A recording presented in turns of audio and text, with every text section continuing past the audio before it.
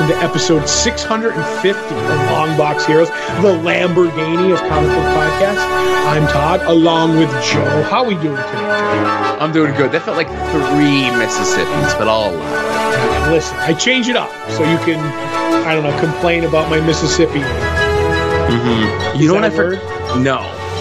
You know what I forgot to mention on After Dark, and I'll just throw it out here? We watched The Jerk with Asa this past weekend.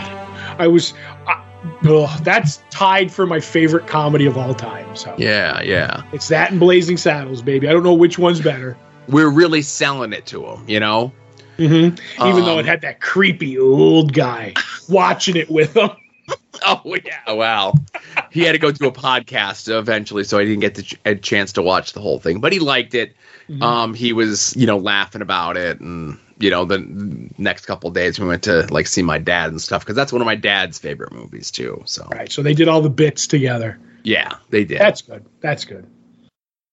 So, hey, enough of my life. What do we got on the show this week, huh? Yeah, news. The next Comixology? ? And DC is up to their old tricks with trade paperbacks. Some of Joe's favorite stuff, right there. Oh, DC, always with the tricks. Mm-hmm. Conventions. What we read last week, which was just Justice Society of America, number 3. What we're looking forward to this week. Also, Todd and Joe have issues, and I'm starting to call it Mr. Sandman, Bring Us Some Reads, where we read Sandman 23 and 24.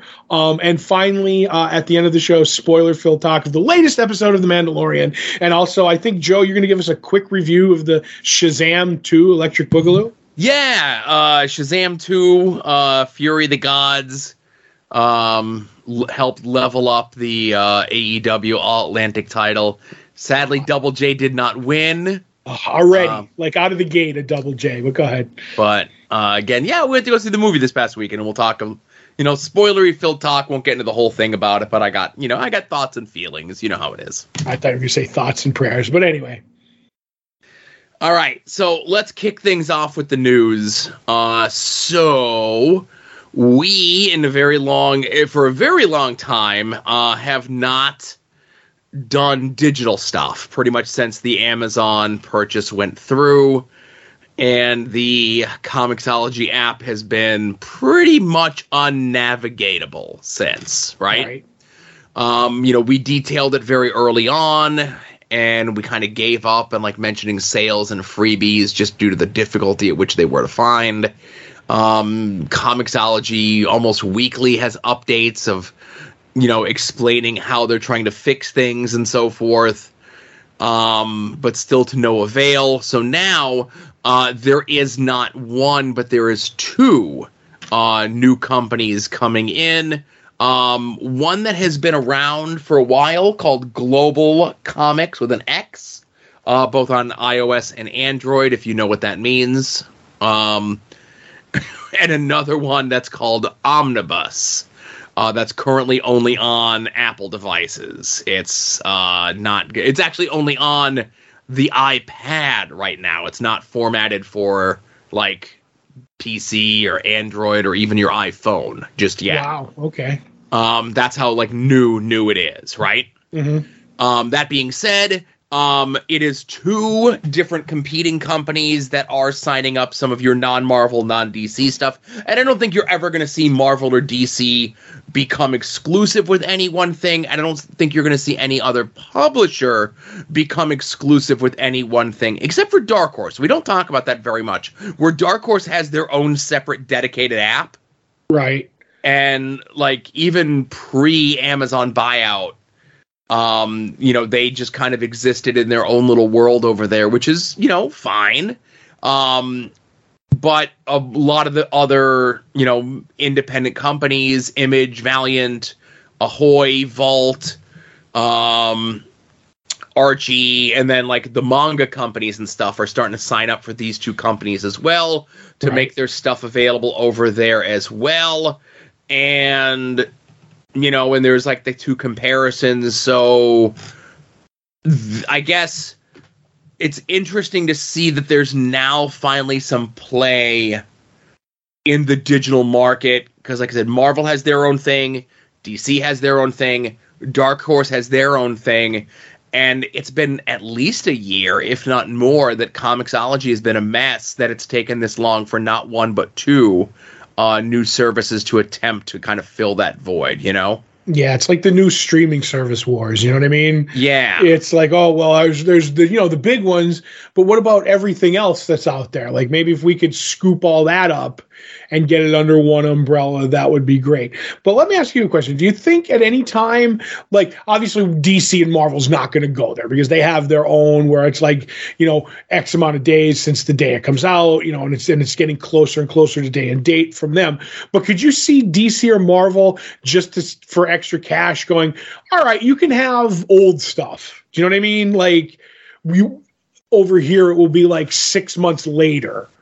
When it comes out, or did you just see them saying, "Nah, we're too big. We're going to stay in our own, in our own ponds"? You can, if you have a Comixology account, right? Mm-hmm. You can still get like your individual books. Like you could still go through Comixology and buy individual Marvel and DC books. Right, but I mean, with these two new companies, do you think? With these two new companies, I don't see Marvel or DC going to these other two. Because the other one was Amazon. At least it made sense. You know what I mean? Yeah, and they were already there, Right, yes. And that's the thing is, when Amazon took over Comixology and then Comixology became the disaster that it is, Marvel and DC didn't care because either you're going to continue to get your books digitally through that platform, or if you were fed up with that platform, we have our own dedicated platform, and we're going to, if you come to us on our dedicated platform, we're going to get a bigger chunk of your money. We're not going to have to cut Amazon or Comixology in on this. This is just right to us, Now, where, I think where the big change would come in is, because right now with the Marvel books, they still have those digital redeem codes in there. Do they really? I haven't even checked on that in forever. They do. Right. So they do have those digital redeem codes in there, and those digital redeem codes are still connected through Comixology. Oh, okay. Which is interesting.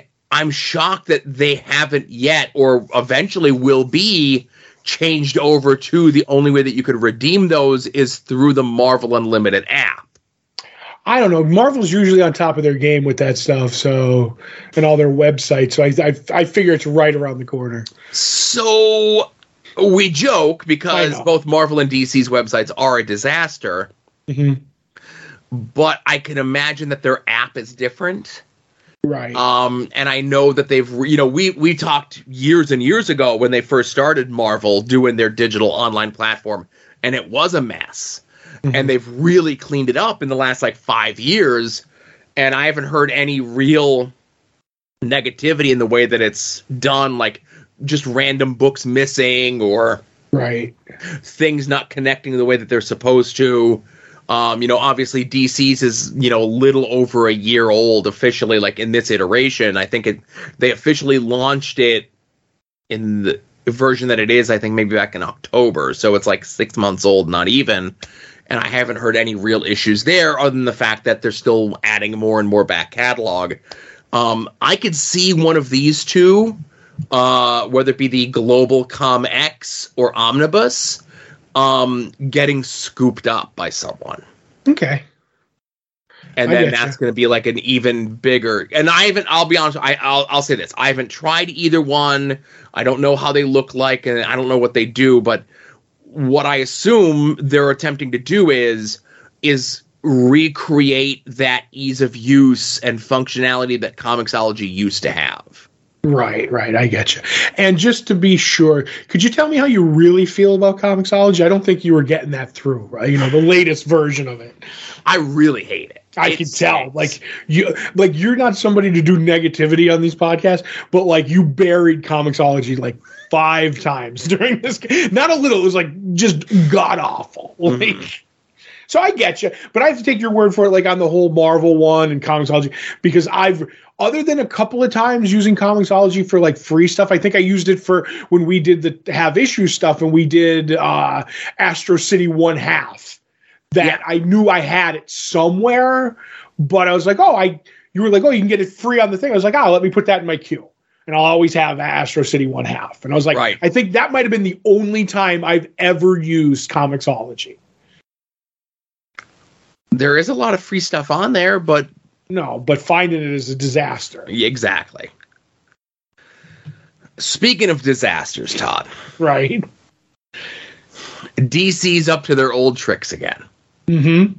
Now, to coincide with the Black Adam movie that came out back in October and the Shazam movie that just came out this past weekend, DC has been collecting thematic stuff with both of these characters. And they recently collected or recollected a JSA Hawkman crossover. Mm-hmm. That the events of were inspired by what the Black Adam movie was. And I use that inspired by very loosely, right? Mm-hmm. And what it was, issues 46 to 58 of JSA and issues 23, 24, 25 of Hawkman. During a great run, that Jeff Johns' run on JSA is some of my favorite comic books of all time. As stuff crossed over with it, and I may have gotten some stuff out of my collection, that stuff that crosses over is still in that JSA box, Right. When you purge that stuff, you got to keep the crossovers. Right. But wouldn't you know, when DC collected this, right, they collected the issues out of order. So what? So maybe one issue doesn't go in the right spot. It's all right. Good. So it's supposed to go like this, Todd. And again, if I'm going too fast, you stop me. Okay. Okay. JSA 56, Hawkman 23, JSA 57, Hawkman 24, JSA 58, Hawkman 25. I think I see how that works. Yeah, got it. Right. Numbers go sequentially in order, one after the other. Right, and then you flip-flop back and forth between each book. Right. Simple. It's how a good crossover should go. Right. I don't see how you could screw this up, Joe. Well, here's how DC printed it, okay? Mm-hmm. JSA 56, off to a good start. Okay. Hawkman 24. Okay. Then Hawkman 23. Whoa. Wait, we could turn it around. Wait, JSA 58. Mm-hmm. Then JSA 57. Oh. And then Hawkman 25. Joe, okay. So they made a few mistakes, but at least all the words are there, Joe. I can't hear what you're saying because I'm dying. I'm sorry. Okay. Okay, a few of them are out of order, but to be fair, at least all the word balloons are there. Okay, so Todd, stuff. There's a big cliffhanger at the end of the book. Right. In regards to Our Man, where it's like a big punch, where he shows up during a big giant fight scene, and then he delivers a line of key dialogue that in the collection is just an empty word balloon. Right. Oh, so I'm wrong. They got me again, DC. This is god awful, Joe. Like, I still have my Justice League International Omnibus, the first one that's missing words in a word balloon. That the second print has them, but I can't find a way to get it because all of them are sealed and nobody wants to open them up to find out if they're second prints or not. And that's 100 blah blah blah whatever book, and they never made good on it. And I don't think they're going to make good on a $20 book either. It's just like every time this happens, like what? Like at least every 6 months, like clockwork? They're good for at least 2 to 3 foul-ups a year. Right, you don't want to have to edit anything out. Mm-hmm. But this almost got moved to After Dark, just so you know. Oh, I can imagine. Do you should, like, honest to God, from here on out, you should keep a sheet, because I'm not going to do it, next to the computer here, where it's like, all right, as of this date today, they screwed up JSA volume whatever. And now from here on out, with the date next to it when we get the next news story, so we can see how often they're doing it. I'm just going to give you another, piece of homework to do. So. Like, I can't go backwards and get all the previous ones. I just have to go forward from here, right? From here on out to see if they change their evil ways, Joe. It's not evil. I don't think anyone is doing this maliciously. I think that they're doing this stupidly. So you're saying, maybe I should have put, to see if they change their inept ways. There you go. Their inept ways. I like inept better. Right. I don't like inept better. You're the second biggest publisher in the world. What are you doing? Badly is what you're doing, Joe. All right. Yeah, I'm going to have to start keeping track of this sort of thing. I'm glad. Whenever I can get you to do something else for the show. Yeah, I was already doing it like mentally, but it was one of those things where like I don't have dates and timestamps on them. I just know that there's dozens of them. Right. Now, you're saying inept is not the right word and blah, blah, blah. But, because you know how my brain works. This is the actual definition of inept. No, I said inept is a good word. You said you said evil, and I disagreed with evil. Right. But then you even said after that, I don't even like inept. Because they're one of the big two. But inept means... I don't like that they are inept. Oh, okay. I thought you meant you didn't like the word. No. I gotcha. All right. Well, I'm going to put my my Webster's dictionary away. Just so you know. All right. Mr. Dictionary. Well, listen. I don't know if DC has any representation at one of the many, many conventions going on this weekend. And it is a big convention weekend. It is. It certainly is. So we got conventions all over the greater United States, North America, and so forth. I don't include the out of the country ones. I know we have international listeners, but right. We're very jingoistic here at this show. Right. I know that word. Yeah. You put your dictionary away. I knew I could say it. Right. Well, no, jingoistic means very patriotic, right? Yes, that's what it means. So this weekend we have WonderCon out in the West Coast. This is a nice, pure comic book convention, the way we like it. We got big guns, man. We got Jason Aaron, we got Mitch Gerads, we got Adam Hughes, Phil Jimenez, Daniel Warren Johnson, who's on the list of people I'd love to, meet and chat up, Right. Tom King, Mark Russell, Doc Shaner, Marv Wolfman. Huge show for WonderCon, right? Right. Which Mark Russell, though? It is the political satirist. On piano? Okay, got it. Yes, the pianist. Mm-hmm. We also have Fan Expo in Cleveland this weekend. The Cleveland territory having a busy weekend. On the comic book side, we've got Tom Grummett and Tony Harris. On the media guest side, we've got Carl Weathers, Christopher Lloyd, and Peter Weller. RoboCop and Doc Brown? Yes, Oof. And Apollo Creed. That's right. And you know what? They could probably all get a stew going from the craft services, Joe. Oh, boy. But do they still run fan expos? I thought they didn't make any money, especially in Cleveland. Come on now. Okay, just asking. Write down married with children.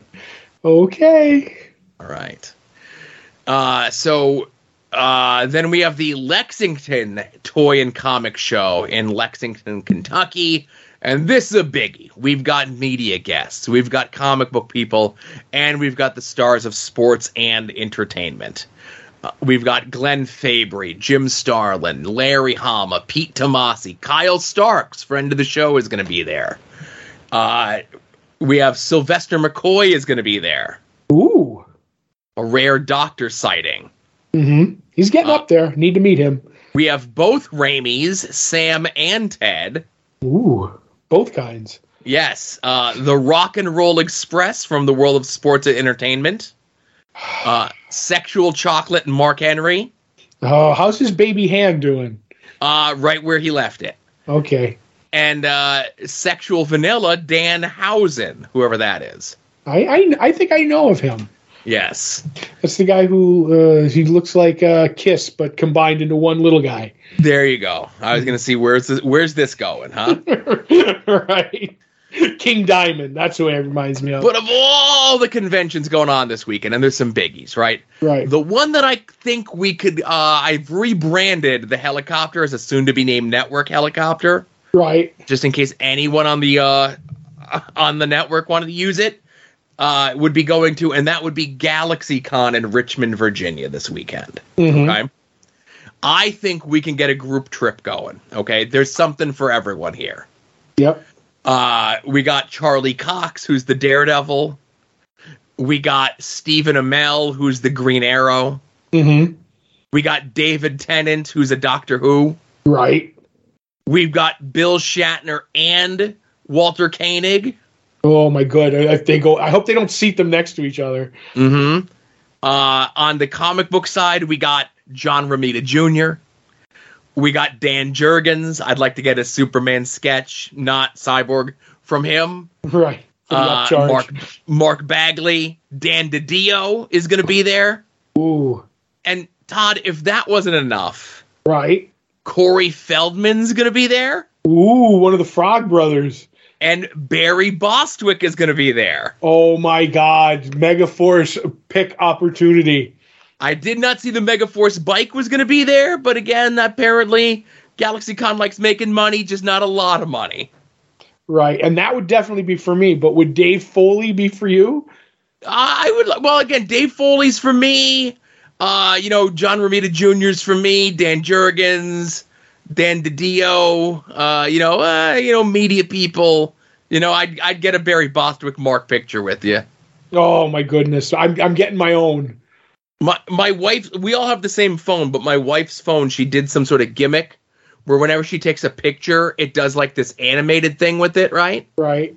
I would have to figure out how to do that on my phone, so me, you, and Barry could do the kiss thumbs up as make our own GIF of it, of the three of us doing it. Right, the thumb kiss is like, yes, definitely down with that. Yeah. Well, that would be our show. That would replace what the show image is. Oh, yeah? It would be us with Barry Bostwick, Megaforce style. Well, again, unfortunately, we don't have time to put together our Megaforce jumpsuits for this weekend. But speak for yourself. I got my Megaforce jumpsuit in the closet upstairs, ready to go. Right. I have my Jackie Gleason jumpsuit in the closet here. I have my Buford T. Justice one too. No, this is hosting You Bet Your Life, Jackie Gleason. Right. Or whatever it was that he hosted. But like I said, it's a busy convention weekend. We'll have links to all of the conventions if any of these sound appeasing to you. And again, we don't read through the entire guest list of everything, just kind of the highlights, If you want to check them out for yourself, all of this information is always in the show notes to every single one of these episodes, along with information about the soon-to-be-named network at soon-to-be-named-network.com and soon-to-be-named-network.tumblr.com. Anytime any of these shows go live or anytime any of the folks from these shows go on other shows, you could find them there. And these shows include but are not limited to Longbox Heroes, this show, Longbox Heroes After Dark, At Odds with Wrestling, We Need Wrestling, Final Wrestling Place, Puzzle Warriors 3, Profane Arguments, Wings on Wings, Porch Talk, Hit My Music, No Chance in Helmet, Heat with Heaters, and Dog on Dog. Right. And by speaking some of these shows into existence, hopefully they will become real at some point. Right, hopefully. You can also check out some of our friends and what they're up to on the internet. You can go head over to Mike Sterling's blog at progressiveruin.com. You can go check out our friend Kevin's blog at maskedlibrary.com. You can go check out Rick Williams' The Chop Shop at freekaratechops.storenvy.com. Longtime listeners of the show, and that's long with like 9 O's, Chris Runt and Jason Sandberg have self-published comics that we have linked up where you could purchase them directly from them. And we're actually going to have Jason on the show next week so that he could discuss his Indiegogo campaign that he's going to be launching for the next chapter of Jupiter. You can check that information out there. Our good friend Dave Tomaine of the band Cave People and artist Ro Sovia have put out a self-published book called Keeper, that we have the link there for that as well. And of course, if you do not have a comic book store in your area, or you do not have a good comic book store in your area, let our store be your store. Comics on the Green. We have their social media linked up. Facebook is the primary force that Dave and the crew use to let you know when the new books are in, where there's going to be store closings allegedly for snow, when the final order cutoff dates are for certain books, what the new hot books to be looking forward to, sales, all sorts of things. And also you could sign up for their mail order subscription service, get your stuff mailed to you weekly, bi-weekly, or monthly. And if you do, there's a chance you can get a sketch from our good friend Becky. You can go check out her social media, which is linked up here as well, where you can see her commissions, her process, her prints. No portfolio yet. Now that her Kickstarter thing that she was doing the pinup in is over, we could start haranguing her about getting a portfolio together. Yes. I don't want my knuckles wrapped, so you can do it. You know, listen, that'd be something good to have in hand in about 6 weeks for Free Comic Book Day. I'm just saying. You're a smart man, Joe. Hey, listen. Smart man. Listen, I know how to make money for other people, you know? That's right. All right. So, hey, check out all the links. All that's in the show notes. Let's get into what we read from this past week. And the book that we both read this past week was Justice Society number 3, written by Jeff Johns with art by Mikkel Janine. Yes. Which is Huntress, a future Huntress, this daughter of both Catwoman and Batman, future Catwoman and Batman, ricocheting through time. And at this point, she's basically with more of a modern day Justice Society because she keeps seeking out Dr. Fates through different times, and the Kent Nelson version couldn't help her, so she's with this one. And while that's going on, we're getting a side story in the past because this is Wartime is the name of the issue, and we get to see the unknown soldier bringing important information about Per Degaton, one of Joe's favorite characters, by the unknown soldier. And it's important because the envelope is a manila in the old-timey ones with the string around the two wheels on it. Always love those. And he ends up, we get to see kind of the origin of how, like, when Sergeant Rock and Easy Company attacks him during his experiment and he becomes the time traveler, which is all great through, we get that timeline of Per Degaton in World War II and kind of the end of it. And then, Joe, in one of the greatest things in this comics, it's one of my favorite bits in all of Marvel history, is they mention the last bullet fired in World War II. It's just a small throwaway thing, but it was established at one point that Sergeant Rock was the last soldier killed in World War II right after the ceasefire. And I was always a mark for that. Like, that was one of my favorite things. And the fact that Jeff Johns, because it was kind of like, it was definitely a thing, and then it was kind of maybe phased out with like all the crises and stuff. I like that Jeff Johns brought that back here. That's just a personal thing. Big fan of that. And then in the present time, Catwoman's like, well, my mother, or Huntress is like, Catwoman, my mother gave me a globe. I think it's kind of helping me along, so they're going to get information for that. They split up the group, go one way, and then she goes the other way and fights Triangle Man, which is always a good fight. And like, we kind of maybe, we'll see the villain pop up in this. I will say I both loved and kind of disliked this issue. One, loved it because of the Sergeant Rock moment that I said. The other is a lot of Jeff Johns once again, because he's a historical know-it-all of DC, where he's like, all right, this happened, yes, in that JSA run that me and you love, but also here's something that happened in the Golden Age, and it's like, okay, slow down on the information. You're starting to overwhelm me a little bit. But otherwise, seeing the wartime characters, I really liked. And the art's beautiful, and it's starting to come together as a not confusing story right now. So I really enjoyed this issue more than the other ones a little bit. Yeah, you make a great point. So I do take a little offense to you saying that I sarcastically am a fan of Per Degaton. I'm okay with Per Degaton, right?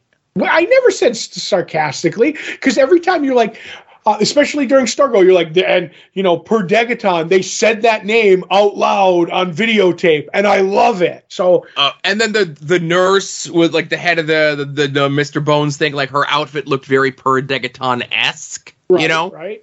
Okay, I thought you were being sarcastic when you said that I was a fan, right? No, but don't you say that? So okay. So, okay, I like this because it's Jeff Johns and it's these characters, okay? Mm-hmm.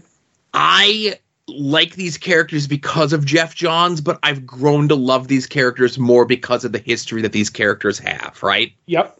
I know there are people out there that hate the Jeff Johns versions of these characters. And I don't think I will ever be in that camp to be the one who hates these versions of these characters. But in this book alone, you have like no less than 4 different versions of the JSA. Yep. All competing for the same 20 pages of a comic book, right? Mm-hmm. And it does get to be a little, I don't want to say confusing, but needlessly elaborate. I get that he's attempting to get over the time travel stuff and that he's attempting to get over the legacy stuff and trying to refold some of this golden age stuff into the stuff that he did, but also to establish new stuff and also to get over some of the new characters and the new people. Like, I know we've only got 3 issues of this so far and, they've been late, but they're really giving the new Dr. Fate the push. Yeah. The other thing, too, is, and I didn't mind it. I liked it, but it's like on top of all this information that we're getting, then when Huntress comes to this time and she's like, oh, that's Wildcat, the only person my mother ever really, like the only JSA member she talked about with respect. And she gives each of the members like what she remembers about it. I'm on top of I know all these characters, but when they get like into like deep in the woods with Dr. Midnight and Wildcat about something that happened in Eclipso, like not the Darkness Within crossover, the issues that happened later where people died in a rainforest. I'm like, wow, this is just a lot of information on each character for someone who, for me, it's tough to take in. For a new reader, I think it would be a lot of input to try to sift through. That's more of like kind of what I'm saying. Right. And I will also say this one other thing, I guess, that'll be in the positive column for me. One, I wish that this book wasn't late, and 2, that they didn't cancel Stargirl, because the current day version of the JSA is so inspired by who we saw at the end of that last season in Stargirl. Really hadn't noticed it. Now, I love it. I love it. Just in case you're wondering, that was sarcasm. But no, I'm with you, and I feel like all in all, because of this, like it was Per Degaton season 4 of Stargirl, right? Correct. That was the villain that it was going to be. They never say, but it had to be, and this was like kind of the template for it and everything. But yeah, I'm with you. Like I said, I like the book. It's just, I feel as though unless you have, like a history with these characters, especially with, and again, I'm trying to think of, I could see it being a difficult book with the lateness to get involved with. Yeah, I guess. So that's really all we've read from this past week, right? Yeah. That we crossed over on. I think so, yes. Okay, so if you head over to longboxheroes.com every Tuesday around noon Eastern Time, we put up the poll post, which is a link to all the books that are coming out this week, whether you get your books in print, whether you get your books digitally, whether you get them sent to your home. However it is you get your books, be forewarned, be forearmed, know what's coming out this week. Todd and I attempt to guess what the other is most looking forward to coming out this week. I'm currently in the lead with 2 correct guesses over Todd. I don't know how you feel about that. I feel bad. Bad. So it's my turn to go first. Looking That's at correct. Your list, is the book you're looking forward to most Superman 2? No. Ooh, Swamp Thing Green Hell 3. No. All the other books. Nightwing 102. Okay. I had So I get my links, remember last week when I said DC might have had their site back together? They don't. Oh, no. Save it for After Dark. I'm looking at Superman 2 and Nightwing 102, right? I'm like, which of these are the two that I'm most looking forward to? Mm-hmm. And I'm like, Superman is new. Nightwing, we've been with this iteration of Nightwing for about a year plus now, right? Right. And, they're both kind of starting-ish new stories, coming off 100 for Nightwing and coming off the new creative team on Superman. And I'm like, I've been with Nightwing more. I'm going with Nightwing. Fair enough. Looking at your list, I think the book you're most looking forward to coming out this week is Superman #2. I'm going to lie, but no, I'm going to say it's yes. That's it. The other book that I am definitely looking for, and I'm shocked that it's not on your list, is Batman One Bad Day, Ra's al Ghul. I got to ask you, who's the creative team on that? Tom Taylor and Ivan Hayes. I know those two people. Yep. The One Bad Day stuff is kind of not on my radar. It's not either until I saw the Tom Taylor, and then on top of that, it's Ivan's artwork is absolutely gorgeous on it. I kind of leafed through some preview pages, so but good stuff. It's a big week, but if they have extras at the shop, I'll probably pick it up, I have a feeling you might not on the price tag, so. Oh, okay. Well, I believe it's an extra expensive issue this week. Oh boy. Listen, it's just one less steak this week, That's right. What are you going to buy, a box set of hardcovers or something? Right, exactly. Well, I was going to say, what am I buying? 2 helmets? That'd be crazy talk. Exactly. So hey, while you're over at longboxheroes.com, be sure to check out all the other stuff that Todd and I are up to, whether it be past episodes of this show, past episodes of After Dark, or the current ongoing saga that we have here at Todd and Joe Have Issues, where we are doing our full reread of Neil Gaiman's Sandman. And it's not just 1 through 75. It's all the miniseries, all the ancillary stuff, all the one-shots, all the short stories, everything. Todd put this list together. I have the fishbone of it every week in the post for Todd and Joe Have Issues. If you want a little bit more clarity on what we're going to be reading and in what order, be sure to shoot me an email, and I will be more than happy to point you in that direction. Yes. And this is the part of the show where I turn things over to Todd. Yes, sir. So we're on Sandman issue 23, written obviously by Neil Gaiman, art by Kelly Jones, inked by Malcolm Jones III. Beautiful art together. So Sandman has decided he's going down into hell to retrieve his old lover Nada from Lucifer's grip. And he is, to the hilt. He's got the helm on. He's ready with all his tools, and he's going down ready for a fight. And I do like that as he's going down, he's discussing what it feels like to enter hell. And he's just like, I am so cold. And he's like, okay, he's here now. And he kind of like sees the city sprawled out behind him. And he's like, he's ready. The entrance, like I'm going to go through the main entrance, but if there's any problem, I'm ready to storm the gates. But he starts to realize, he's like, my visit's supposed to be anticipated, but like I'm unopposed. And then he starts to realize that there's, something seems off. So he's like, okay, it seems easy. And he goes, well, I'm going to go to where last I saw her in her cage, kind of a deal. And he's like, it's like strange. He's like, I can't believe that my task is this simple, but perhaps it will be. A hope in hell, Joe. Never a good thing, right?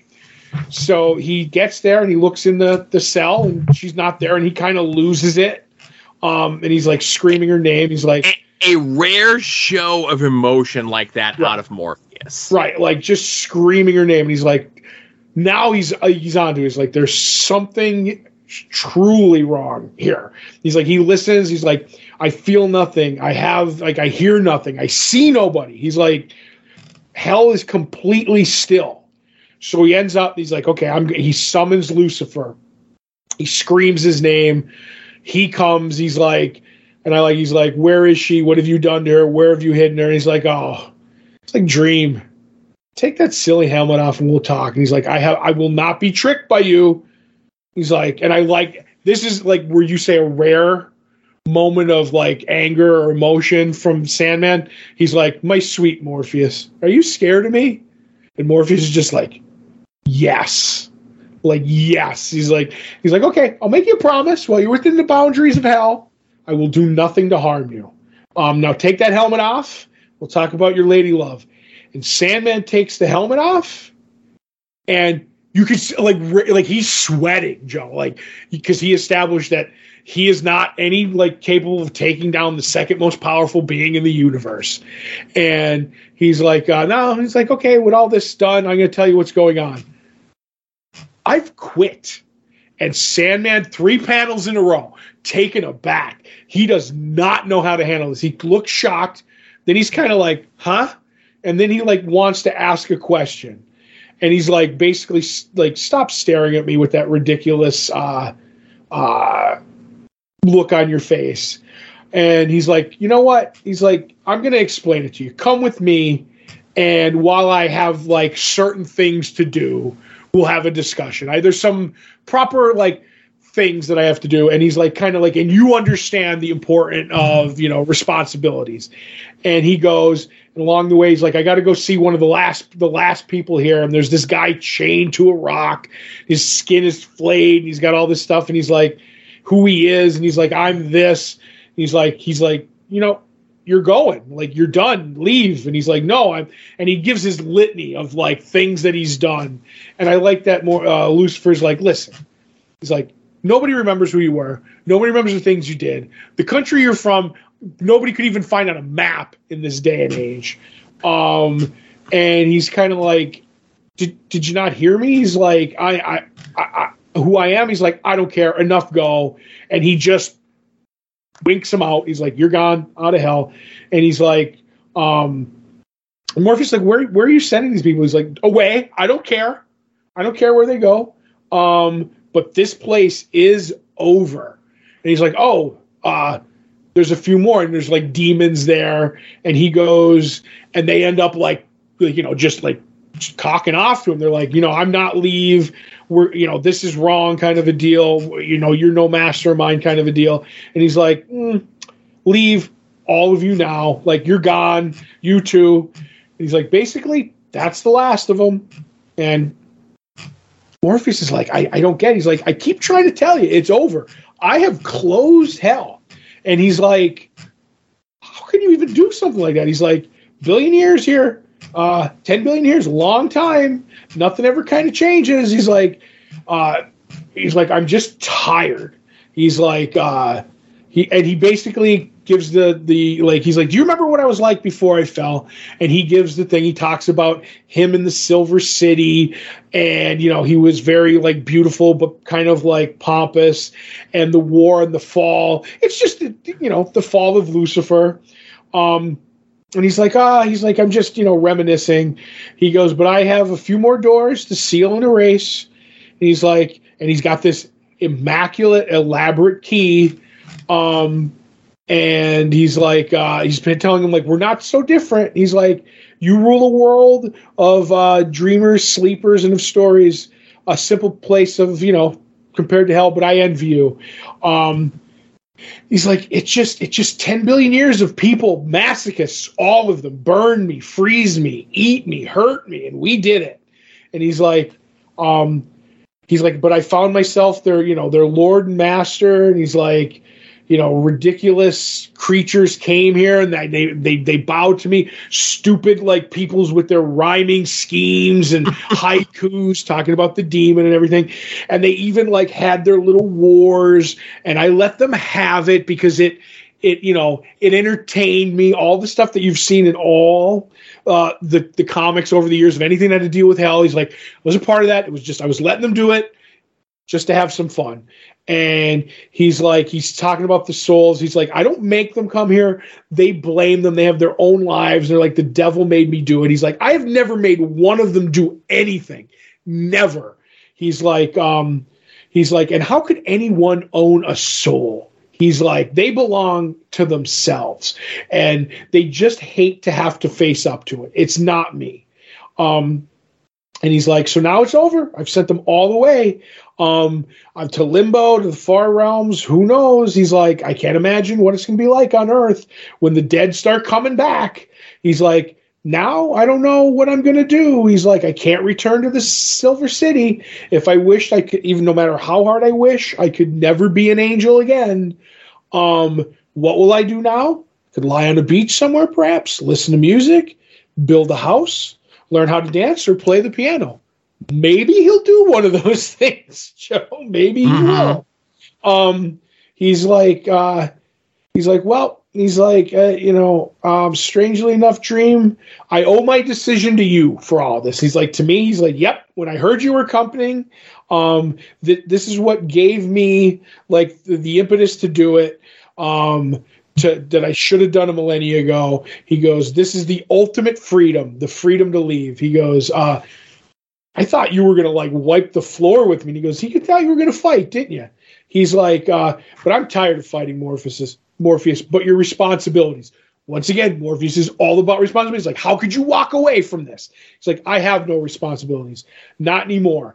The last of the gates and the entrances are sealed. Hell is closed. I can't think of Mazikeen shows up and she's basically like, you're my master. I'll follow with you to the. Go ahead. Yeah, she's the one from last week we were talking about where like she has like half the face all messed up, you know? Yeah. And she's like, I am not your master. You're free to do whatever, but it, kind of fills my heart that, that you cared for me. One last favor. Could you give me your knife? In a horrific piece of artwork, he gives her a deep soul kiss. I concur. Yep. And he's like, it's enough for me to know that you care. I thank you. Now go. He's like, this is one of the few times where I understood some of what Mazikeen was saying. Yes. Neil kind of like really worked to do it. You know what I mean? On this one, I think, because it was important. You know what I mean? Yeah. So he's like, I have one last favor of you that needs doing. Cut my wings off. And he's like, okay. He goes, if that's what you wish, but I have one thing. He's like, I came here for a woman to free her. Her name is Nana. He was like, I remember her.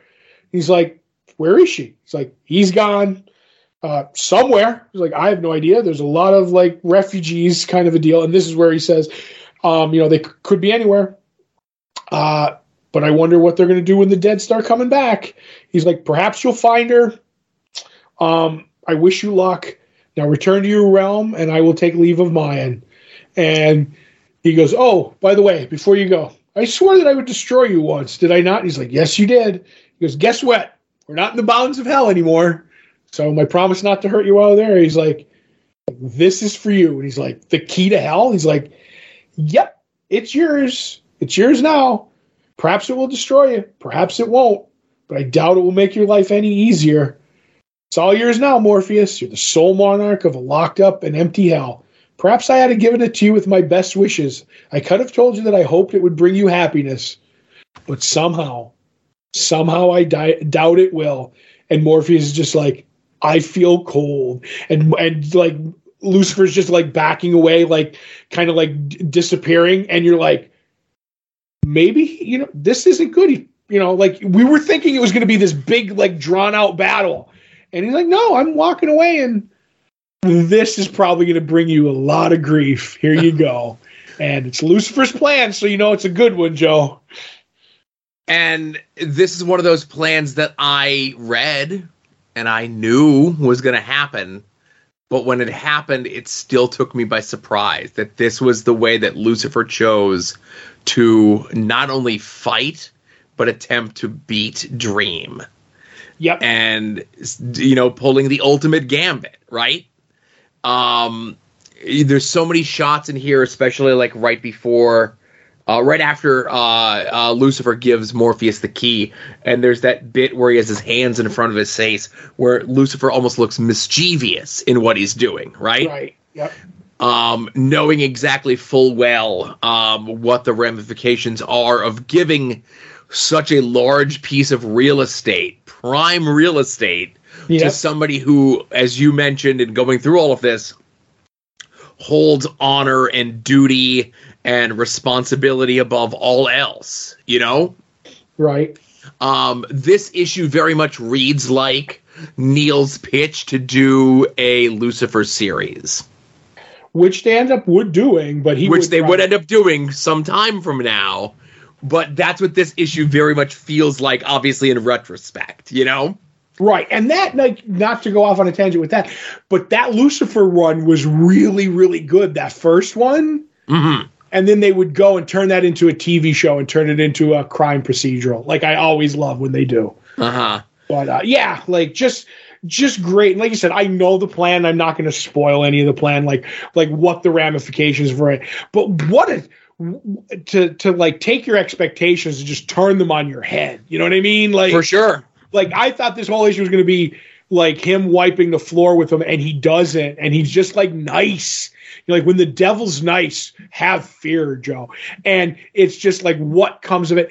And we keep saying it. The ramifications of this key goes for another 75 issues, even when you think it's over. You know what I mean? Now, Todd, I have to say, you mentioned the key. Yep. Key's a cool looking prop. I may have that prop, Joe. I was going to say, I know they made that prop. I was going to ask if you had it. So I would have guessed, if I would have bet my money that you had it. Yes. Yep. I may have to look it up. I have it in my thing. Who knows? Maybe we'll use that for the show image. I'll send it to you. No, but I have it. It's fantastic. It looks just like that. Maybe like a version of it through this run. And then it comes with a little stand that you can like prop it on. Right. No pun intended. Just fantastic. That's one of those ones where by the time that this was solicited, like maybe my finances weren't to be, if I remember correctly, it wasn't a ton of money, but it was like $75 to $100 of like 1998 money or something.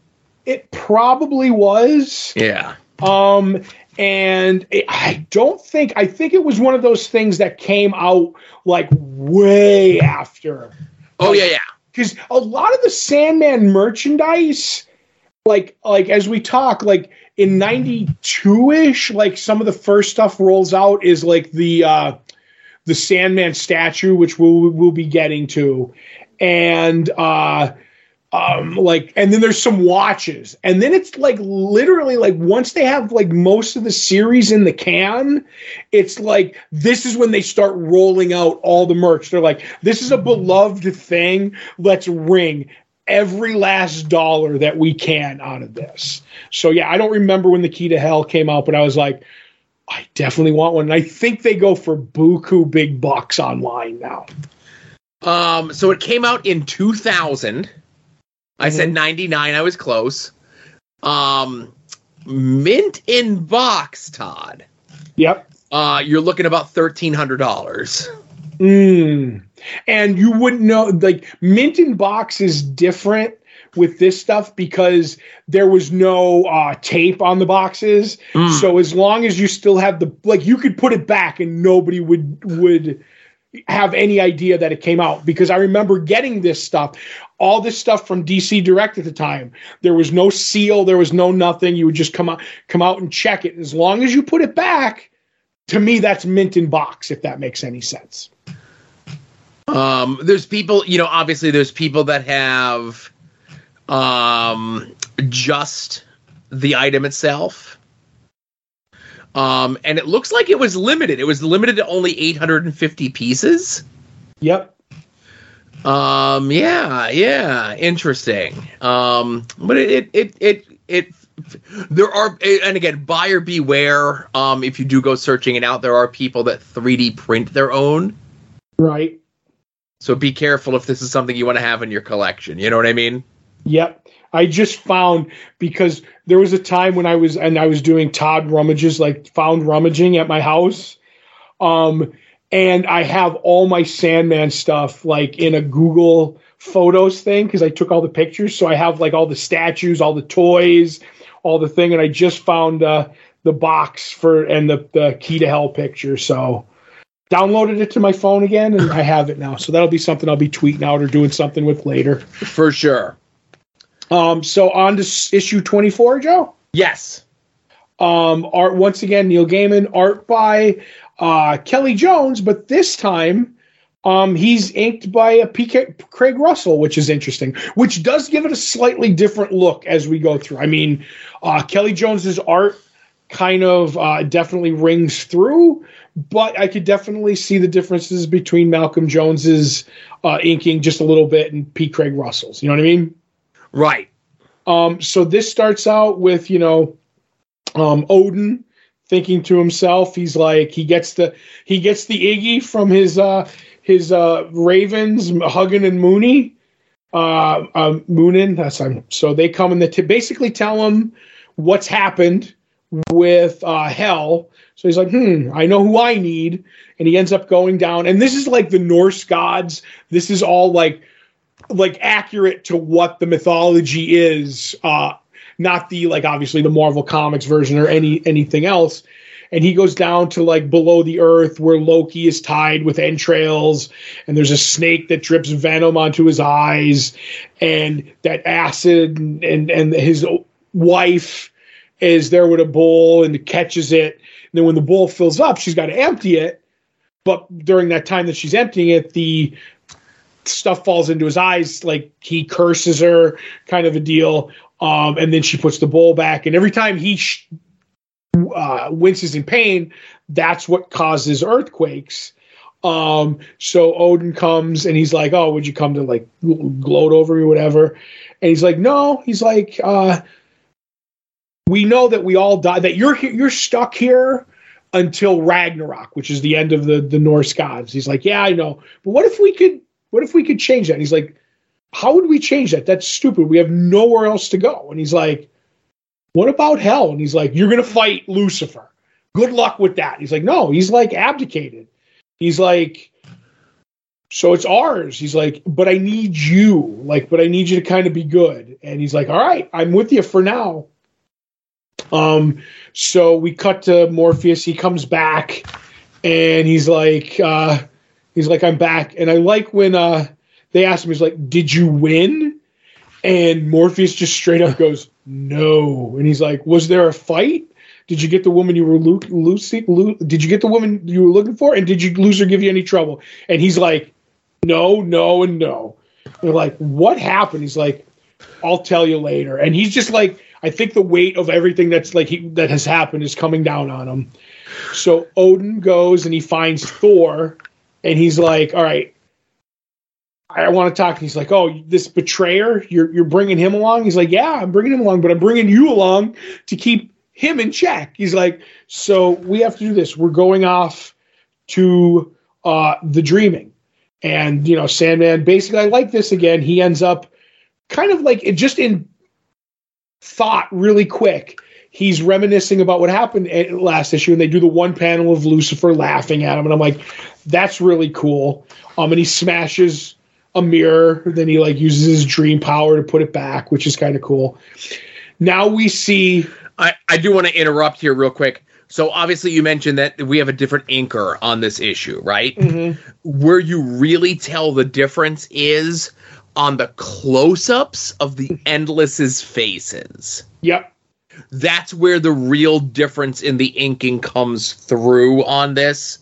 From the previous inker to this current inker.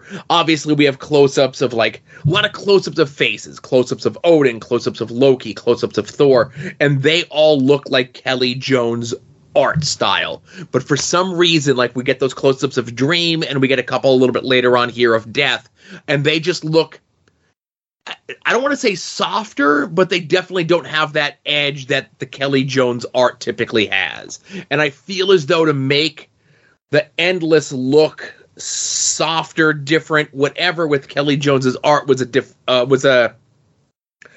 definitive decision made. Sure, but that's also his style. So sure, Craig Russell is a smoother. And I will say, you're right, because they definitely do have more of an edge with Kelly Jones and Malcolm Jones's art. This is definitely, I I don't know, just not as emaciated kind of a deal, especially on Morpheus's face. You know what I mean? Right. Like Kelly Jones would do Malcolm Jones would do the sunken cheeks with ink and everything like that. And here they seem more robust and rounder and smooth. So definitely a thing. Kind of Morpheus summons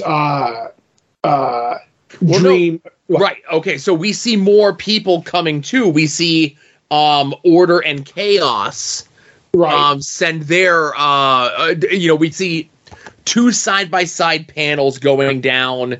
Obviously, Orders is very neat, very tidy, very clean white and black boxes, where Chaos's boxes kind of sort of look like the speech pattern that we saw last week of Delirium, right? Yep.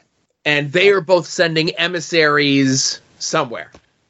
Yes. Probably the same place that Odin and Thor and Loki are headed to. Yep. I kind of got that. I was going to jump to this and then kind of go back. I'm kind of trying to keep it in order in my head. So Morpheus summons Death to talk to him, and she's like, what are you doing? Make it fast. I'm kind of in a hurry. He's like, well, you kind of chided me for not calling out when I have a problem. Now I have a problem. She's like, shoot. And I like that because he doesn't understand that kind of talk. Shoot. He's like, tell me what's wrong. He's like, go ahead, shoot. Yeah, go ahead. Yeah. She talks like one of the jerky boys. Yep. So Morpheus shoots on Death, right? So he's like, I went to get to go see Nada, and she's like, I know, went to hell, found Lucifer, had turned everyone out, and she's like, yep. And she's like, now, he gave you the most desirable plot of psychic real estate in the whole order of things, and now it's all yours. And he's like, yep. So what do you advise me to do? He's like, I don't know. What do you want to do? Open it for a skiing resort? Turn it into a theme park? Sell it to the highest bidder? He's like, it's your choice. It's like, I do not know. He's like, you'll figure out something. I have to run. The whole thing is a can of worms, and nobody's doing anything about it. I'm doing what I can, but the dead are coming back, little brother. The dead are coming back. So like Chaos and Order and the Norse gods, the Silver City sends 2 people, 2 angels to be their emissary. Now, one thing about the Silver City is a lot of people mistake that the Silver City is heaven, but it's not. It's just where the angels reside. No, like, souls go there, because that was one thing that Neil always was like, no, that's not it. It's completely different from heaven, because there's no people there, if that makes any sense. So they go down in limbo. That's where all the cast out demons and stuff from hell went. And they're like, we're going to go and we're going to use our might, and we got some leverage, and we're going to go and we're going to get our home back, kind of a deal. And one of the guys that is there is Chorazan, who was the one that Morpheus fought for the helm back in Sandman 4. And they're like, yeah, he's going to return our lands. We don't have to worry about it. And if he doesn't, we'll help him make up his mind, because he's a reasonable being after all, and he'll be willing to trade. Isn't that right, little Miss Nada? So they have Nada, Soul, or whatever. They have a bargaining chip. Right. That he wants her, so that's going to happen. So Matthew the Raven in the dreaming, he goes back to Eve's cave, who we've met, in passing in the past. And that's kind of always where we found where Matthew's goes. Like, that's kind of where he lives, kind of a deal. And she's talking to him. He's like, the boss is being moody. He's still hiding in his castle. He won't talk to anybody. And she's like, he's like a child. And she's like, he moved the castle up to the mountaintop. He's like, he's expecting unwelcome visitors. He only does that when he's feeling anti-social. I'm sure, he'll work this out. He always does. And he's like, I hope I've never seen him like this before. She's like, he has his black moods. He's like, worse than this one sounds. He's like, but he's had much worse. He's like, there's nothing we can do but wait. So, like, the keepers of the gate call the Morpheus, and he's like, Morpheus, he's like, go away. He's like, we have visitors. It's like, tell him I'm not taking visitors this time. He's like, they're envoys. He's like, some of them are gods. Like, these are powerful people. We're gatekeepers, but we cannot keep them all out if they start to force their way in. Not unless you lend us your strength. He's like, what shall we do? And once again, in a defeated look, and I like the fact that he's wearing a ripped shirt. He's just like, let them in. And, obviously Thor's at the door losing his stuff because he's like, the pompous jerk that he is. And he's like, we have the people at the gate people are like, go ahead, go to the throne room. He'll meet you in his throne room. Enter and announce yourselves. And I'm not going to go through the litany of them all, but there's like the Anubis and a Japanese version, and the only one that I'm going to kind of touch on is Shivering Gemmy, which is the Agent of Chaos, which was an idea that Neil wanted the Agent of Chaos to look like, because that was what his daughter had dressed for a birthday party around the time of the writing of this. And he's like, okay, that's what she's going to look like. I'm going to give the notes. And then a Shivering Gemmy was a trick a beggar used. He would like shake and beg for cash in Victorian times. So that's where that actually comes from. And so Dream comes. I would be remiss not to mention, of course, the Lord of Order as well, who I like their bit here, where there's a gentleman there who looks, very, almost like Buddha-like, if you will, right. Saying, I have the honor to be the personal slave of Lord Kildrikin, a manifestation of order here incarnated for us in the form of this cardboard box. Sure, he wishes to discuss stuff too, Joe. I love a good bit. Yes, so he's like, once again, Morpheus comes out and he starts talking to people, and he's, his responsibilities, like, there's going to be nourishment and sweets for your, for you to stay. He's like, I'm taking care of it all, and he's like, and yes, I know you're here, that I have the key.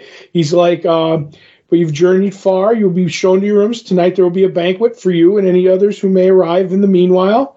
And tomorrow we talk. To be continued, Joe. I think he's opened a can of worms here, Joe. Word travels fast in the world of the mystic here with our good friend Morpheus. Whatever will he do? Yep. So there's a bit that happens. It has to be. So we'll get there when we get there, of course. Because next week we'll be discussing. What is it? I just have my fingertips. 25 and 26, right? Yes. Is 25, I think 25 is the Dead Boy Detectives. Yes. So 25 is Dead Boy Detectives. 26 is everyone else making their case. And not to tip the hand too much, but if 23 was a pitch for a Lucifer series, 25 is a pitch for a Dead Boy Detective series, right? It is. It definitely is. And I mean, and we'll get there when we get there, but there's a Dead Boy Detective miniseries going on right now, and there's a TV show. Yeah. So, I do like, I'm not going to say it is the pitch that Order gives to Morpheus. That's always stuck with me. But there's a bit in issue 26 specifically with Morpheus and the key itself. That is one of those moments of any comic book that have just stuck with me forever. Mm-hmm. And it's been a while, and I need to re-jog the memory. But it's, if only it was that easy, I'll say. Yep. Yeah. But I'm loving rereading this stuff. It's great stuff, and I'm hearing from more and more folks that are doing a reread through it, a first-time read of it, and we do appreciate you coming along for the ride, and hopefully you stick with us the entire way through, because I think whether it's your first time or your 101st time reading this, I think you're going to be as equally rewarded, You know what? I forgot how well written this is, Joe. I keep saying it every time, but Season of Mist is so good. Yeah, 2 years in, Neil's kind of finally sort of figured it out, huh? Firing on all cylinders. For sure. So if you want to help us out and support the show, of course, we got a couple different ways that you could do so. This week is the TeePublic sale. It actually starts on Thursday and runs through the weekend, 35% off any and all of those designs. Stuff inspired by this show, inspired by After Dark, inspired by the soon-to-be-named network in general. You could also buy shirts and pins and stickers directly from me. I'll be happy to share the wealth there with you. You can make any and all of your purchases through our eBay affiliate links. There is a link in the show notes and pretty much everywhere that you can find the show. Information on the link, very clearly labeled in regards, and I'm going to read this here. When you click on links to various merchants on this site and make a purchase, this can result in the site earning a commission. Affiliate programs and affiliations include, but are not limited to, the eBay Partner Network. When you use the affiliate link anytime you want to buy anything and support us at the same time. Okay. Another way, a little bit more directly, to support us is signing up for our Patreon. Patreon.com/LongboxHeroes. $1 a month, $5 a month is going to get you those 2 bonus shows from Todd and myself, previewing the past, where we look at 30 years ago this month's previews catalog. And this year we're doing comic book oddities on our movie show, where we're looking at some of the lesser known, some of the more oft overlooked films pre-Iron Man in 2010. We just recently recorded this past weekend the 1978 TV movie Doctor Strange. And I'm not going to say that it was because of our discussion of that and the female lead being named after Doctor Strange character Clea, and then Clea being a new playable character in Marvel Puzzle Quest is a coincidence. I'm going to say it's directly influenced by our Patreon show. It's the LBH effect. That's right. Also, that Patreon number, or your patronage, is going to get you those full scans of those previews catalogs that we have, that we talk about every month. Expertly done, high quality scans, except for the last 30 or so pages. Those are kind of shoddy. But like I said, we have a whole archive of those going back 3 years now of the catalogs, 3 years of the podcasts and the movie shows. And $5 is going to get you those shows before everyone else. And it's going to get you Longbox Heroes After Dark 2 days before everyone else, so you can listen to the shows in the correct listening order. Yes. Right, so that's it. Before we get into Mandalorian, let me touch on Shazam! Fury of the Gods, huh? Oh, sure, why not? Go ahead. Floor's yours, Joe. All right, movie was fun. Definitely go see it, not without its flaws, right? I know a lot of people are pointing to the movie being a big box office bomb, and I know a couple weeks ago on the show we talked about the stories that were more or less confirmed on social media by Zachary Levi in regards to people wanting to pin the failure on this movie for every reason that you possibly can. And the big one is that they wanted The Rock to do a cameo in this, coming off of Black Adam. The Rock didn't want to. The Rock used his sway or whatever it is to get the Henry Cavill Superman cameo in his movie, because as we all know, Black Adam's true nemesis is Superman, not Captain Marvel, right? Shazam. Right, Shazam, Captain Marvel. Get into that a little bit. So my biggest. So I didn't know anything about this movie. I didn't know who the villains were. I didn't know what the plot was. I didn't know what the storyline was. But it's a fun, action-y romp, right? If you want to have fun, shut your brain off for like 2 hours and go have some fun. Go have some fun, right? The only complaints I really have about the movie are because there's so many Marvel family members. They start like these like character moments or plot devices for them and then never pay them off, right? Okay. And it's just kind of like, well, instead of trying to get like one character over, you're essentially getting a team of characters that are all the same character over, but then you try to differentiate them by their human qualities, but then you don't, like, you start something and then there's no payoff to it, right? Like Mary Marvel is like, oh, I really want to go and study for college, so I have something else other than being part of this. Not that there's anything wrong with this, but, I'm older. I need to have something, right? Mm-hmm. And then she goes off to a college party that we never see, and she gets hung over, and then that's the end of that thing, right? It's never brought up ever again, Right. One of the other Shazam kids is cataloging all the doors on the Rock of Eternity, and there's a brief payoff to that, but it's one of those things that they could have given the guy a little bit more than just be like, oh, I'm writing down where all the doors go, and I put little Post-it notes on them, right? Mm-hmm. I like Steven. Steven is a pen in the Rock of Eternity that writes down anything that you tell it and will answer any question that you give it. Okay. And there's some fun bits involving that. I liked the villains of Helen Mirren, Lucy Lawless, and a young girl. Or Lucy Liu, rather. Lucy Liu. Like I said, good action, but I think the biggest problem with the movie is that it sat on the shelf for a year because of COVID. Right. And it had no momentum behind it. Yeah, you know what else? I mean, I haven't seen it, so I can't. I'm speaking out of turn. I know that. But I think it also hurts it that it's kind of like what happens when you find out that a book's getting canceled. Like, people just drop it. They're like, why? If it's going to end, why should I run? You know what I mean? Pay to run this out. And it's like, if none of this has any effect on what James Gunn is going to do, why should I go see this movie? You know what I mean? I'm just saying, that's what people think. That is what people think, and I get it, right? And the fact I'm guessing that something happens in here. So okay, and the fact that we just had the Black Adam movie and the Black Adam movie, so it's no momentum on the movie itself, and the fact that Black Adam looks kind of like Captain Marvel, and there was no connection between the two. Right. I think whether it was good or bad, whether it was a box office success or not, I think if there was a Shazam Captain Marvel cameo or acknowledgement or something in Black Adam, I think that would have helped build awareness for this movie. It is lost opportunities. There's that word again. Because The Rock is a genius, and who am I to argue with him?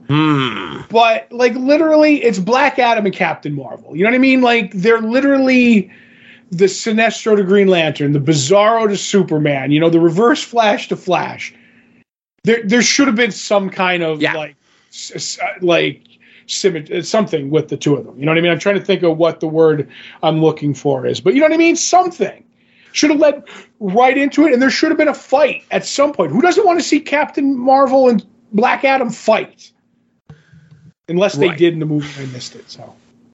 And so there's two post-credit sequences. Mm-hmm.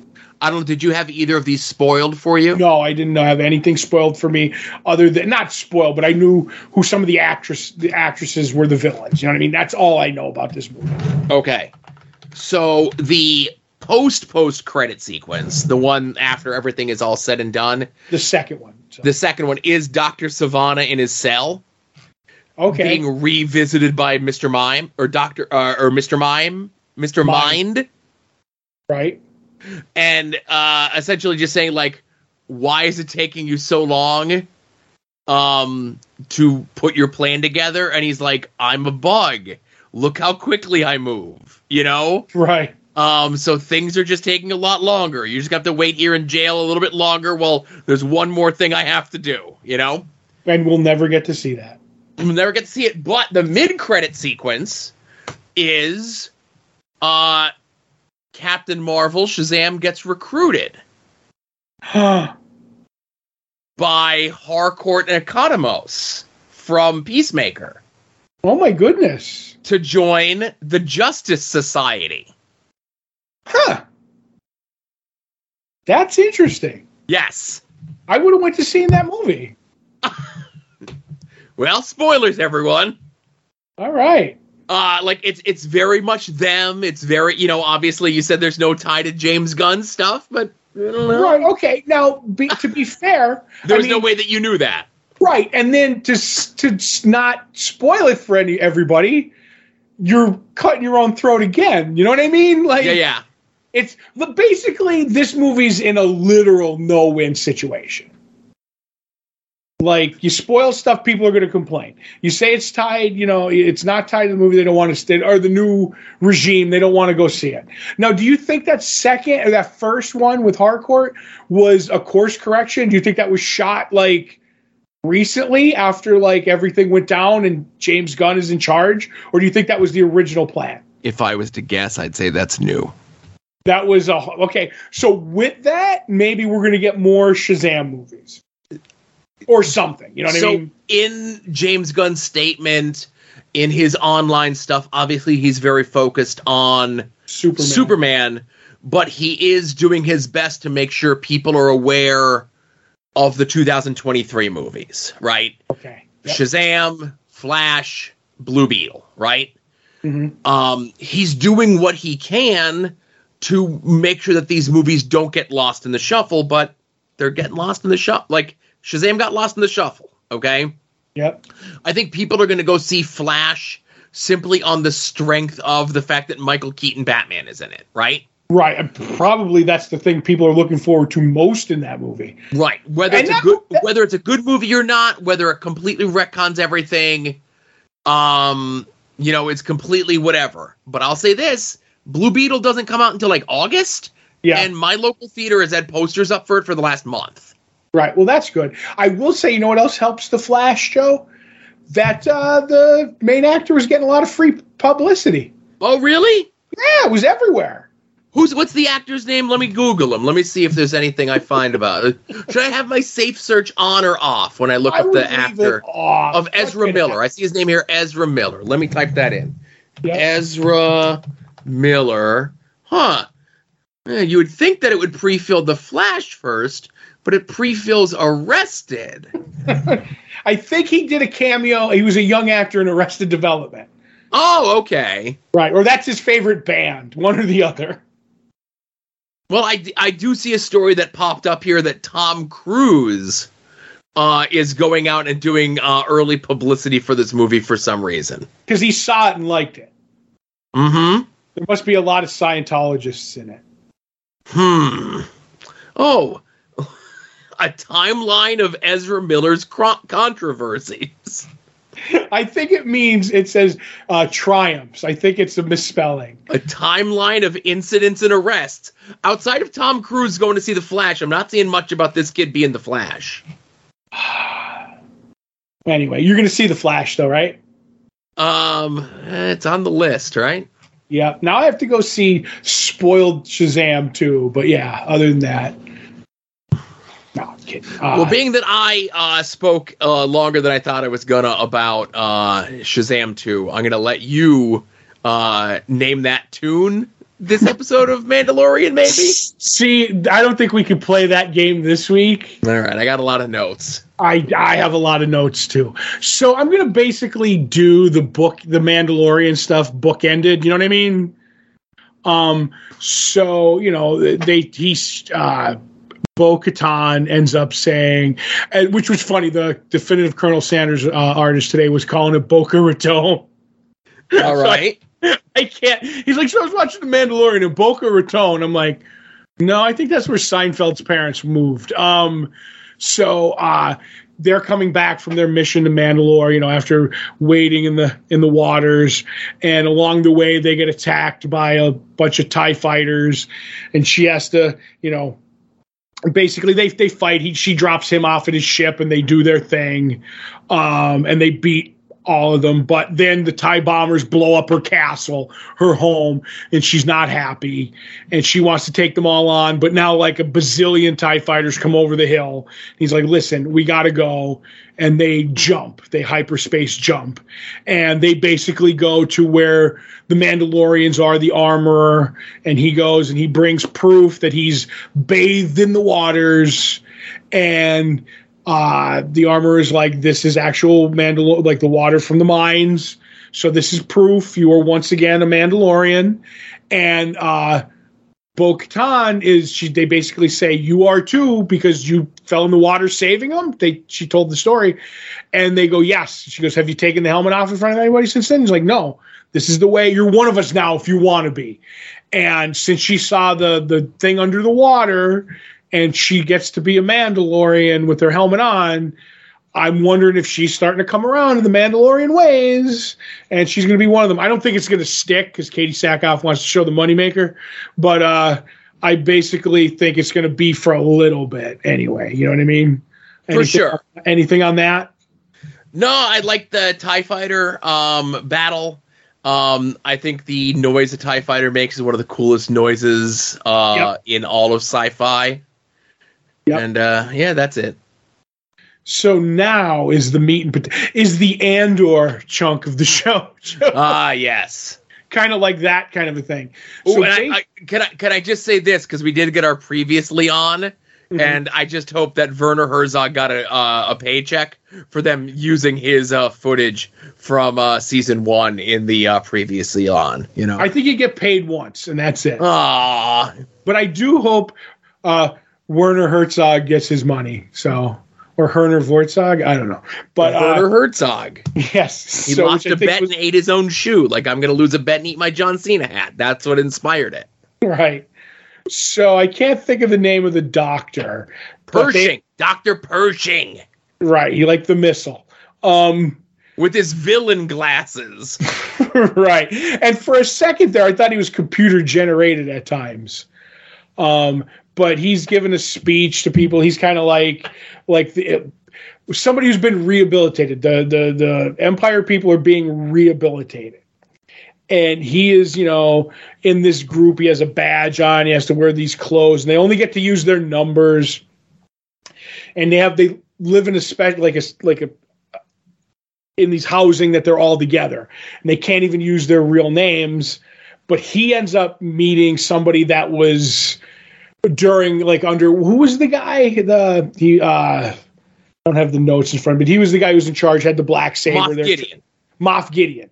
And they kind of knew each other, and he didn't think he was going to see anybody from there. And there's rumors that Moff Gideon has escaped, which I like that there's just rumors. We didn't see anything yet. We don't know what's happened to Moff Gideon.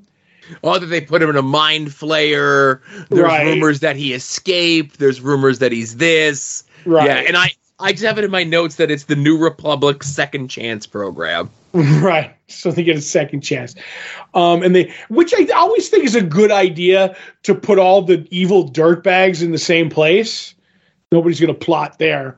So they end up talking, and they ask Pershing, what do you miss? And he misses his Empire Girl Scout cookies, the biscuits. Travel biscuits, the yellow ones. Biscuits. Now, Joe, are they going to sell Empire travel biscuits at the Star Wars park? They'd be foolish if they weren't already on sale the next day. Exactly. If they're not on Shop Disney, I don't want to live in this world, right?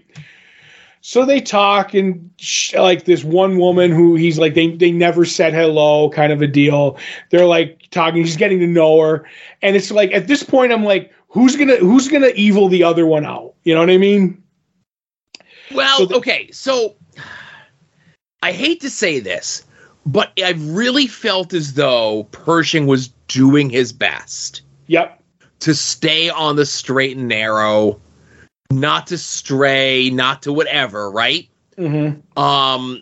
And then it was really weird. And again, we learn her name later. And again, I'm not going to go with their numbers and their code name, whatever. But her name is Ilia Kane. And that it felt as though she was really trying to manipulate him from the very beginning. Whether it be just their initial conversation or, that she leaves the case of the travel biscuits outside, We didn't know it was her, though. Well, let me say this. What I'm trying to say is I felt from the beginning she was going to do Pershing dirty, but I thought there might be a swerve of it going the other way at the end. You know what I mean? Good writing kind of a deal where it'd be okay, so I get what you're saying. It just I was thinking it was going to be a swerve, but I'm she is coming on so strong so quickly with this, Right. But it kind of worked for me because he was having his doubts. She was laying the doubts, and he couldn't work on his what he's special at because it's outlawed. His cloning, the cloning stuff. Right. Because he was the cloner. Right. And he has to check in every day with the droid. And those droids, I think, were done creepy on purpose. Oh, they are, because and here's the thing. It's once again that that the rebellion, whatever they're called now, loves the smell of their farts so much that they're like, we're the good guys. And they don't see like what they do. Like, it is kind of cruel what they do to these second chance people. It's like, okay, we're going to give you a second chance, but we're going to scarlet letter you and we're going to watch you. And you can't go and I get, you're on parole kind of a deal, but like, even when he when the robots are there to interact with the people, but they don't care. Just answer the questions and they move on. They're drones. And like, if it was a normal person, if they'd put any care into taking care of these people, somebody sitting there would have been like, the way he's answering these questions, like, I need follow-up questions. You know what I mean? But the sassy robot is just like, meh, have a nice day. And the only thing was on the second day that we see of him answering the questions where he hesitates. Mm-hmm. And it's like, oh, you took a moment to answer this question. Is everything okay? And then he answers the question and just like right back into the programming. The pattern. Yes. Because, and it's not even, it's like, and I know I'm being more specific, is I just like that it's like, oh, I'm sorry, you probably couldn't hear me. That's what they say. And I'm like, that's so just not caring. You know what I mean? Like, if you pause, there's a reason. It's not because all of a sudden you're deaf. You know what I mean? But yeah, so it goes on and she kind of like talks to him and it's like, he does have a story about why, like a sympathetic story as to why he wants to clone parts. He wants not so much clone people, but clone body parts because his family member died from a simple operation that on another world would have saved her life. But no, you can't do any of it. And that they're so dismissive of him. And when he's at work, he's like, oh, this Empire stuff. Like, I'm not saying like, oh, we should use the torture devices, but there's a lot of stuff that can help people here. And they're like, smash it all. Screw people. Smash it all. And I like the bureaucrat, like, oh, I got to do paperwork and up the channel. I don't even know if you could like do it because you're one of these scarlet people. And I'm like, oh my God, I could see why somebody would be easily manipulated. So she says, I know where there's a lab. And it's on the ship and they go and they end up riding the espionage train, running from robots. Oh, and we get before that, as they're like walking, like during the celebration or whatever, and they're bonding, and they have the bit where like, oh, this is the highest peak in all of Coruscant, and they say that this is the only part of Coruscant that you could actually see because everything else has been built up over it. It's one of the planned cities. Go ahead. I love that. Because I'm a big Coruscant mark. But go ahead. And she plays the rib on him to go and touch it. And then the little droid comes out and stops him. And he's like, oh, you knew that was going to happen. And it causes him to drop his other Disney park item, a photon fizzle, Todd. You beat me to it. I was like, are we getting that? The only thing was, didn't that like glow? Yes. Like they're going to have to put that near the reactor to get that. So they glow, right? But then there's a bit where it's like, oh, your thing is running. And it wasn't because you're just putting a glowing stick in your mouth, right? Yep. And I assume it would be a gimmick where it's just like a normal ice pop. And it has like a glow stick in the thing, whatever, right? Right. But I don't know. You put photon fizzle and you put a picture of Baby Yoda on it, you charge some dope $20, right? Right. Oh, I was so happy with that. But then I like that, like they leave and he's so bad at being like, like leaving the place that they're not supposed to go. Uh-huh. And I like the way she made him think it was his idea. Yes. Because that's how you always get... She was too manipulative. Right. What is her end game? Yep. We'll get to that when we get to the end. So they go, and he's like, okay, to continue my work, all I need is a couple of things. It's on the ship. They go, they hide from the thing. They jump off the subway, the train, whatever you want to call it. They get in. He's like, okay, I could use this. And once again, we get some more of his backstory. He's like, I never dreamed that I would have a lab like this. And then one day I had it. Yeah, his mother was a scientist or whatever it was. So, like, you genuinely feel for this guy. Yeah, they make him very sympathetic. And then as they're leaving, like, there's flashlights. She's like, come on, we got to run. And they go and they get stopped, like, by the guards. And he's like, oh, my God, we're in trouble. And she basically turns around and is like, yep, there you go. And basically takes all the stuff off him. Like, she's like, why'd you do this kind of a deal? And she's like, "Yep, take him away." And they go and they're going to give him some more treatment. And it's this gentle light. Once again, it's like, as I said before, the rebellion, the new order, whatever it is, just being jerks. They're like, "Oh, we're going to do this." And they think it's messing with people's minds is okay. So they're not messing with your mind. They're just making you forget one thing in particular.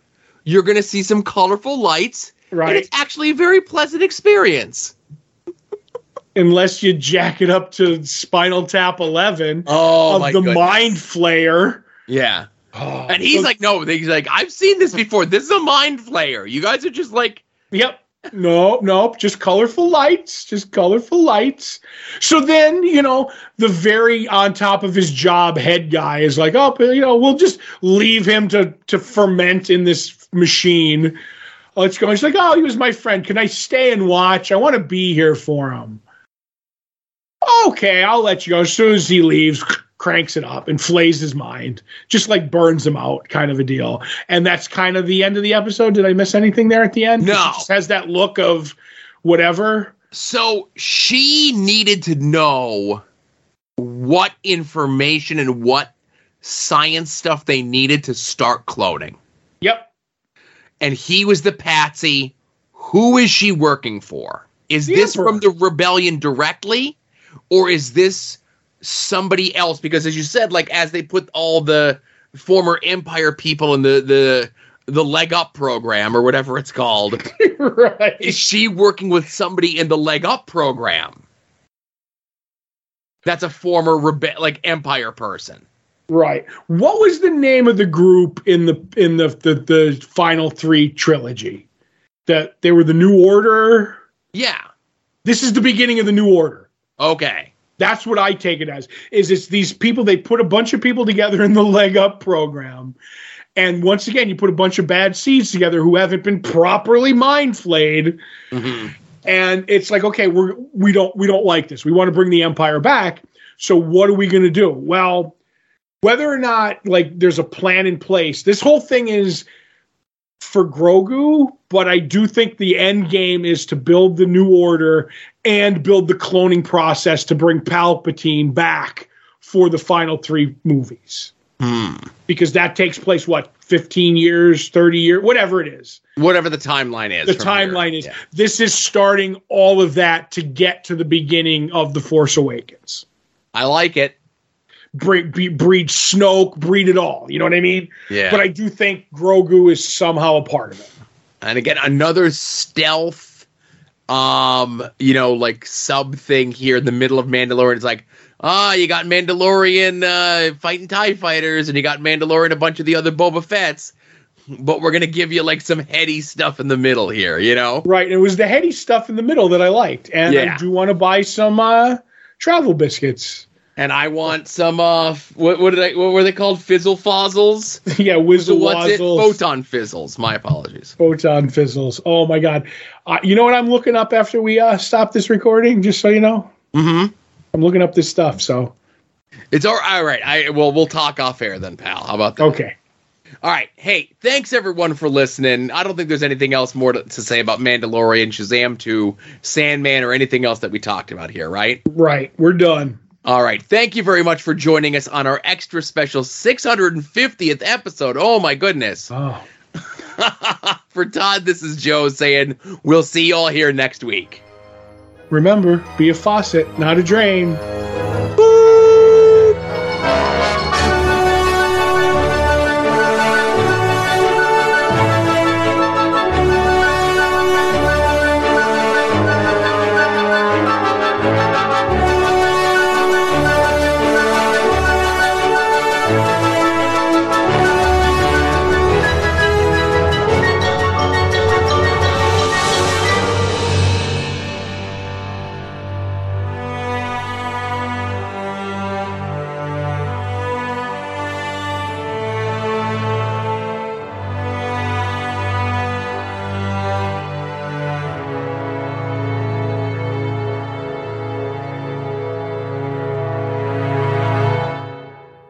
You're listening to the soon-to-be-named network, the Lamborghini